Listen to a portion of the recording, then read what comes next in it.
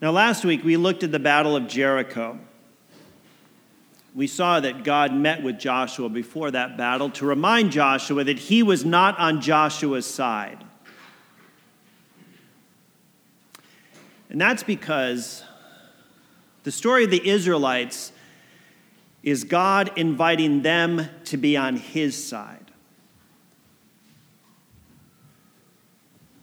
To be on his side in the unfolding of his great unstoppable plan to rescue and to redeem a people for himself. And that is an invitation and a plan that is still made available to us today. But when God met with Joshua, he also gave him instruction on how to take the city of Jericho. He told him to do nothing but march around it for 7 days and then yell really loud. Israelites did that, and the walls collapsed. And the Israelites went in and took the city without any difficulty. But God had told them more than just how to defeat the city. He also gave them instruction on what to do once they had defeated the city. God told them to utterly destroy it. Other than the precious and useful metals which were to be put in the treasury of the tabernacle, God told them to destroy everything and everyone else in that city, including all the people, men and women, young and old. We're going to talk about that a little bit more this morning because to us that seems unexpectedly harsh, even brutal. I think it's hard for us to accept that this kind of a command could come from a God who we know to be good. Now, I can't promise you that I'm going to be able to fully resolve every question and concern that you may have about this command, but at the very least, my intent is to help you understand this command a little bit better and about some of the other things that were going on that may not be so obvious on its face. We're in the midst of a preaching series from the Old Testament book of Joshua.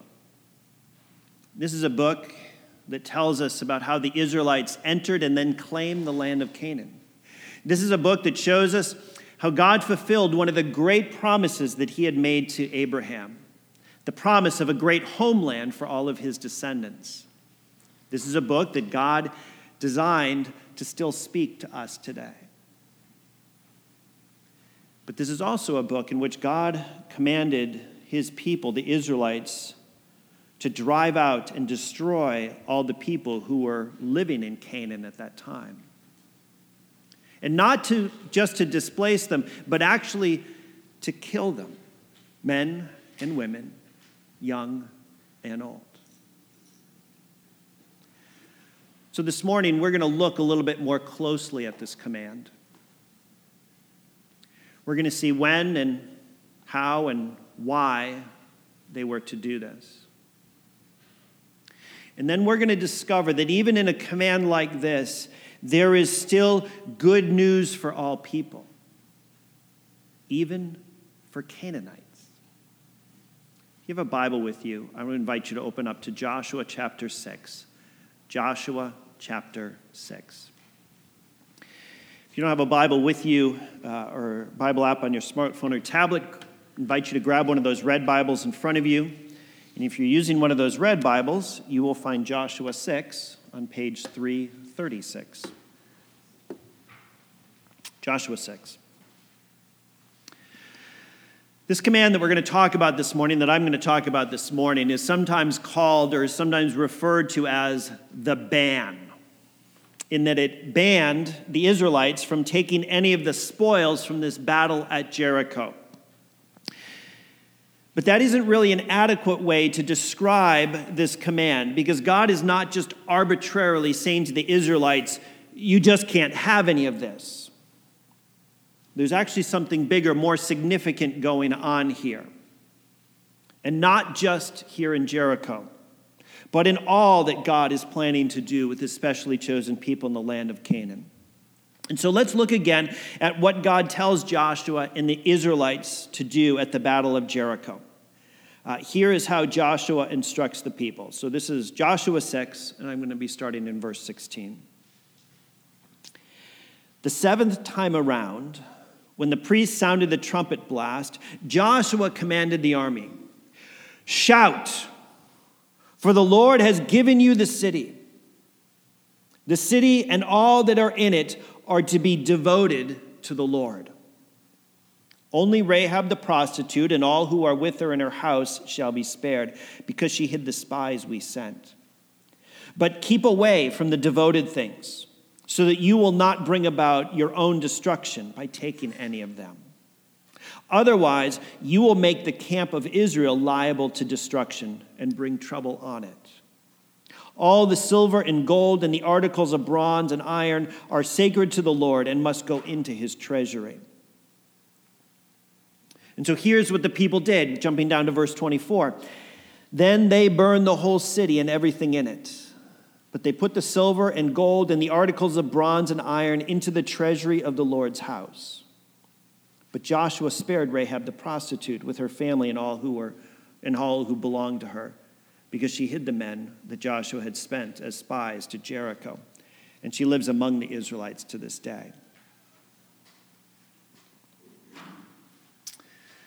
Now, this Hebrew word that lies at the center of this ban from taking any spoils is best translated, depending on its context, as to devote to the Lord, to devote to destruction, or to completely destroy. And so what it conveys is a command from God to fully devote something to him for his exclusive use, usually through its complete destruction. And this is exactly what we see here at Jericho. Everyone and everything in Jericho was to be devoted to God through its complete destruction. People, livestock, goods, and structures, everything. Only two things were spared from being destroyed and burned: the precious and useful metals, and then Rahab and her family. Precious and useful metals, they were not destroyed, but they were still fully devoted to God. They were placed in the tabernacle treasury. As for Rahab and her family, well, this is actually where we get to see the good news. But we'll come back to that a little later. Now, as we seek to understand this command, it's important for us to recognize that neither Joshua nor the Israelites were surprised when this came up at the Battle of Jericho. Because even before they had entered into the promised land, God had already told them that this is in fact how they were to conduct themselves once they entered the land. Moses had actually given them instructions about this before he had died, before his death. In Deuteronomy 7, Moses had said to the people, "When the Lord your God brings you into the land that you are entering to possess and drives out before you many nations, the Hittites and Girgashites, Amorites, Canaanites, Perizzites, Hivites, and Jebusites, 7 nations larger and stronger than you, and when the Lord your God has delivered them over to you and you have defeated them, then you must destroy them totally." There's that term. "Make no treaty with them and show them no mercy. Do not intermarry with them. Do not give your daughters to their sons or take their daughters for your sons, for they will turn your children away from following me to serve other gods. And the Lord's anger will burn against you and will quickly destroy you." So as the Israelites were preparing to enter the promised land, or were approaching the promised land, rather, now for the second time after their 40 years of wandering in the wilderness, this time they were actually going to enter it, Moses explains to them that God expects them to both defeat and to destroy this Canaanite population that they would face once they crossed the Jordan River. In this text that I just read for you, we see the first of the two reasons why they are to do this. The first reason is this: the Canaanite people and culture represented a real and present danger to the Israelites. The chief danger here was that the Canaanites and their culture would ultimately draw the Israelites away from their devotion to God. Canaanites had their own gods whom they worshiped, and while they generally were pretty comfortable with simply adding additional gods to the pantheon that they worshiped, this is something that was absolutely prohibited by the God of the Israelites, by the God who's revealed to us in the Bible. And that's because our God, Yahweh, is the one true, uncreated God who is the creator of all things. He's the one that the Bible describes as God of gods and Lord of lords. And so to allow the Canaanites to live and persist in this land would inevitably tempt the Israelites to compromise their exclusive devotion to Yahweh and Yahweh alone. Now, what's interesting here is that this command to destroy anyone who would tempt God's specially chosen people to worship other gods was not only to be applied to the Canaanites. It was actually also to be applied to any Israelite or any Israelite community that would also encourage others to worship other gods. We see this in Deuteronomy 13. We see that it's applied to Israelite prophets. If a prophet or one who foretells by dreams appears among you and announces to you a sign or wonder, and if the sign or wonder spoken of takes place, and the prophet then says, "Let us follow other gods, gods you have not known, and let us worship them," you must not listen to the words of that prophet or dreamer. That prophet or dreamer must be put to death for inciting rebellion against the Lord your God. You must purge the evil from among you. This was even to be applied to friends and family members. If your very own brother, or your son or daughter, or the wife you love, or your closest friend secretly entices you, saying, "Let us go and worship other gods," do not yield to them or listen to them. Show them no pity. Do not spare them or shield them. You must certainly put them to death. It was applied to entire cities and towns in Israel. If you hear it said about one of the towns the Lord your God is giving you to live in, that troublemakers have arisen among you and have led the people of their town astray, saying, "Let us go and worship other gods, gods you have not known," then you must inquire, probe, and investigate it thoroughly. And if it is true, and it has been proved that this detestable thing has been done among you, you must certainly put to the sword all who live in that town. You must destroy it completely. There's that phrase again. Both its people and its livestock. You are to gather all the plunder of the town into the middle of the public square and completely burn the town and all of its plunder as a whole burnt offering to the Lord your God. That town is to remain a ruin forever, never to be rebuilt, and none of the condemned things are to be found in your hands. Sounds just like Jericho, doesn't it? And so this is a command that actually was applied to both Canaanite and Israelite. Anyone and everything that would entice God's specially chosen people to worship other gods was to be fully devoted to God through its utter destruction. But this command that God gives them is not just about purity of worship. This is a command that's also about judgment and justice. Consider what it says in Deuteronomy 20. However, in the cities of the nations the Lord your God is giving you as an inheritance, do not leave alive anything that breathes. Completely destroy them. Again, that phrase. The Hittites, Amorites, Canaanites, Perizzites, Hivites, and Jebusites, as the Lord your God has commanded you. Otherwise, they will teach you to follow all the detestable things they do in worshiping their gods, and you will sin against the Lord your God.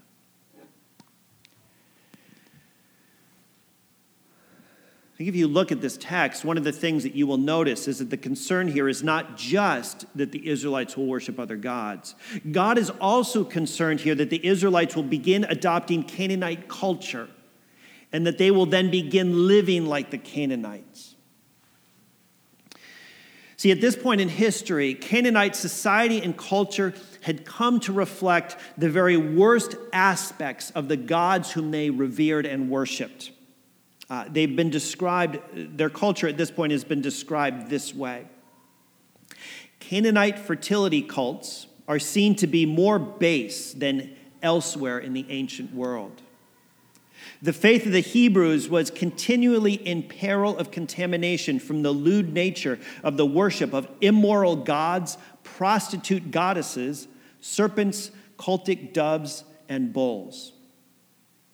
El, the head of the Canaanite pantheon, was the hero of sordid escapades and crimes. He was a bloody tyrant who had dethroned his father, murdered his favorite son, and decapitated his daughter.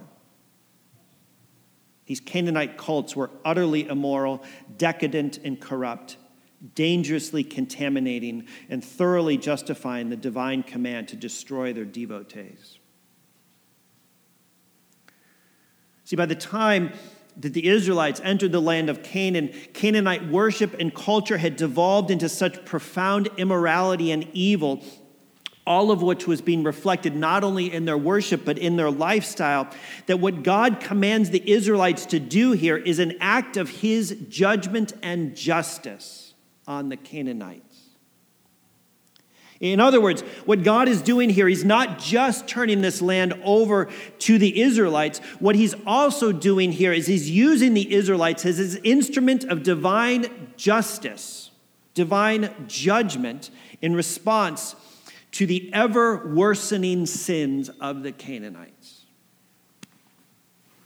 In fact, hundreds of years earlier, hundreds of years before this, God had actually predicted that this is what was going to happen. Back in Genesis 15, God reiterates to Abraham the great promises that he had made to him, including the promise that the land of Canaan would become the promised homeland of his descendants, just not yet.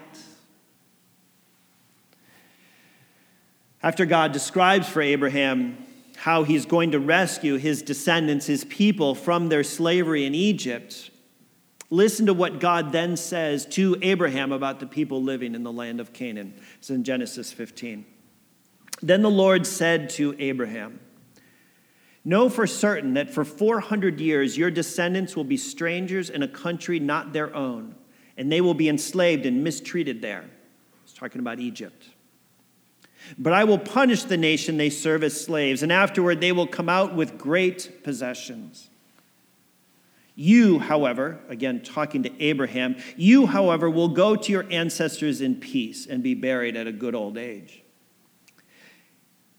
In the 4th generation, your descendants will come back here," meaning Canaan, because Abraham's in Canaan when God says this. "In the 4th generation, your descendants will come back here, for the sin of the Amorites has not yet reached their full measure." So what God is saying is that in Abraham's day, things had not gotten quite bad enough yet for God's judgment to fall on the people of Canaan. Not yet. Which means that there was still time and opportunity for them to change their ways. But Yahweh, knowing the future, he knew that they would not. But even so, he still withholds his judgment until the people of Canaan had fully earned it. And when the Israelites crossed the Jordan River some 400 years later, God's patience with the Canaanites had now run out. And so Yahweh commands the Israelites to fully destroy the Canaanites.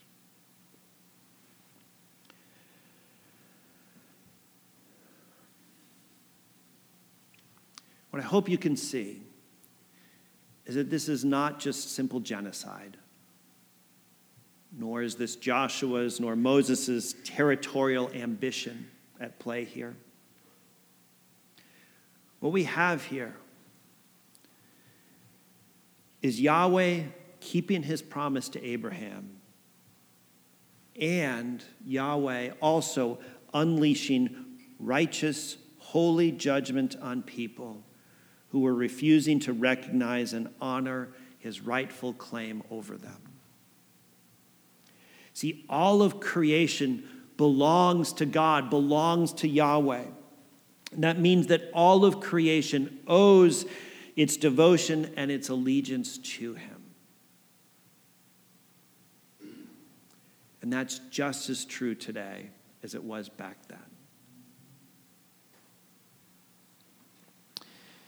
While the command to Joshua and to the Israelites to devote the Canaanites to God through their complete destruction was limited to a specific situation, a specific time, and a specific place, the underlying warning to us here is not so limited. In other words, neither the Israelites nor anyone else currently has this kind of a mandate from God today. I want to make that very clear.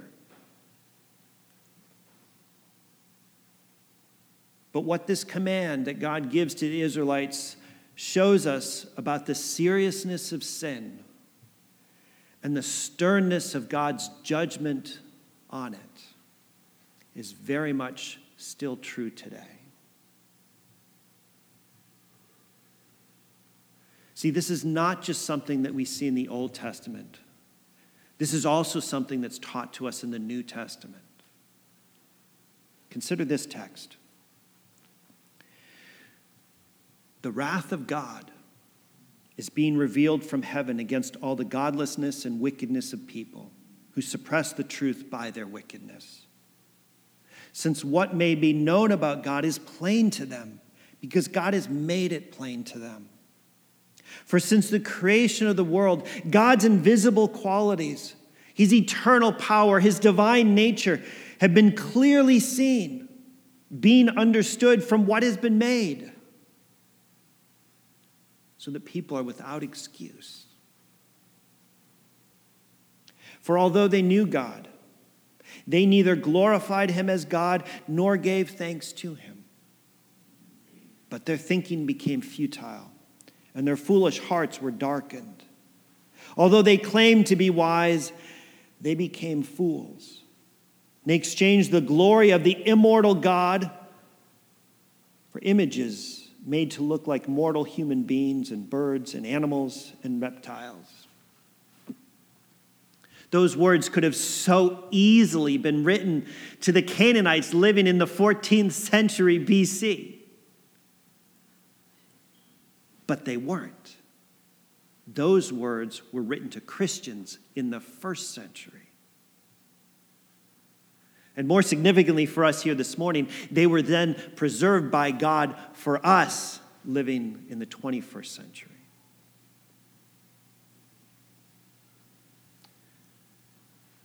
These verses in the first chapter of Romans, they remind us that everyone everywhere owes our devotion and our allegiance to God. And claiming ignorance doesn't excuse us. Because the very existence of creation sufficiently proves the existence of a creator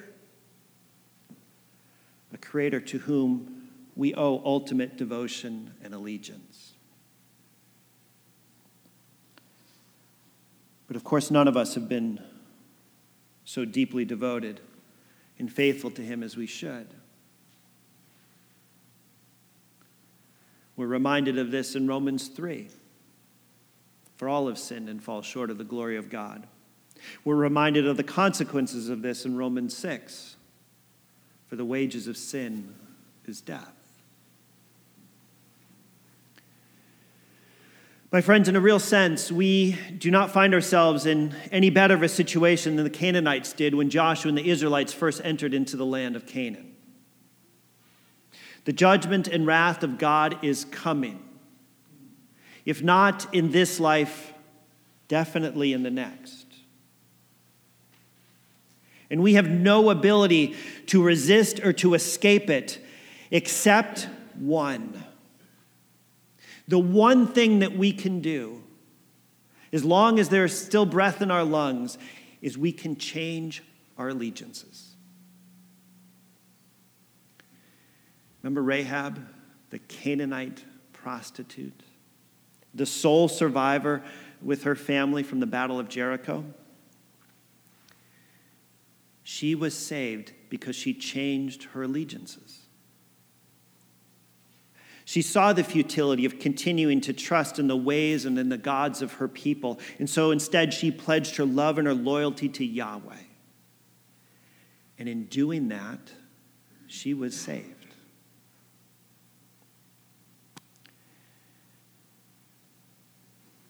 I think one of the most wonderful and interesting ironies of the story of Jericho is that ultimately every single one of its inhabitants were devoted to God. Most of them through their utter destruction. But for one woman and her family, they were devoted to God by changing their allegiances. And then by grace, were saved. And that, my friends, is a salvation, the only means of salvation that remains open to us today. A salvation that's found in Jesus Christ. God's instructions to his people to devote the Canaanites to him through their destruction there's no getting around it. It is a chilling, it's a sobering command. It is hard for many of us to accept. But for us to think of it as a sin of genocide is to completely misunderstand what's actually happening here. See, what happens here is not a sin. This is actually judgment for sin. For centuries of sin that have been left unchecked and unrepented of. Judgment that we will similarly find ourselves under one day if we don't also repent of our sins and change our deepest allegiances and pledge our love and our loyalty to God before all others.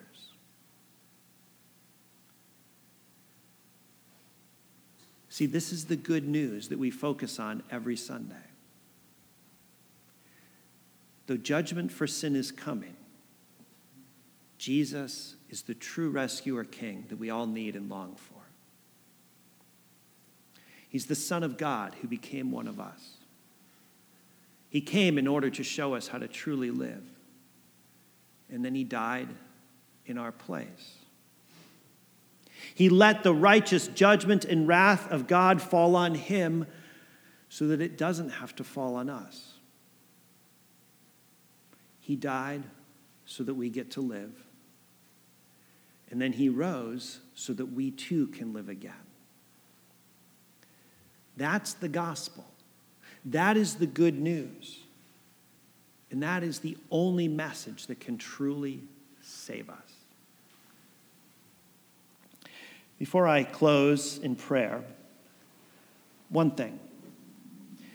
If that gospel message is a message that you have never personally responded to, you can this morning. And I'm going to make it really straightforward and simple, easy to remember, and I hope to understand.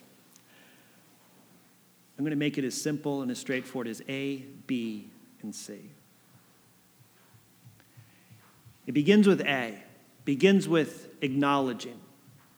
Acknowledging that you are a sinner who is in need of forgiveness. B, you got to believe. You got to believe that Jesus is who he claimed to be, the Son of God who became one of us. And then C, you got to commit. You got to commit to following him as your true rescuer king. Acknowledge, believe, and commit. And just like Rahab, just like me, you will be saved. Let me pray. Father, we praise and worship you for your glory, for your holiness, and for your faithfulness. Thank you for your great unstoppable plan that began in the garden and is going to come to fulfillment when you make all things new in the new Jerusalem and in the greater promised land of the new heavens and new earth. Jesus, we pledge our love and loyalty to you as our rescuer and as our king. Thank you for becoming one of us in order to show us how to truly live and then dying in our place for our sins. We thank you for taking for us the judgment and wrath that we deserve so that we can be forgiven and accepted by God. Holy Spirit, we ask that you would continue to use these scriptures, even these harder texts, to remind us of who you are, who we are, and how it is that you want us to live in this world. Remind us, help us to see that even in warnings of judgment, there's also the good news of the gospel. Fill us with all the grace and wisdom and faith and love that we need in order to live well in this beautiful but broken world. We pray this in the name of Jesus. Amen.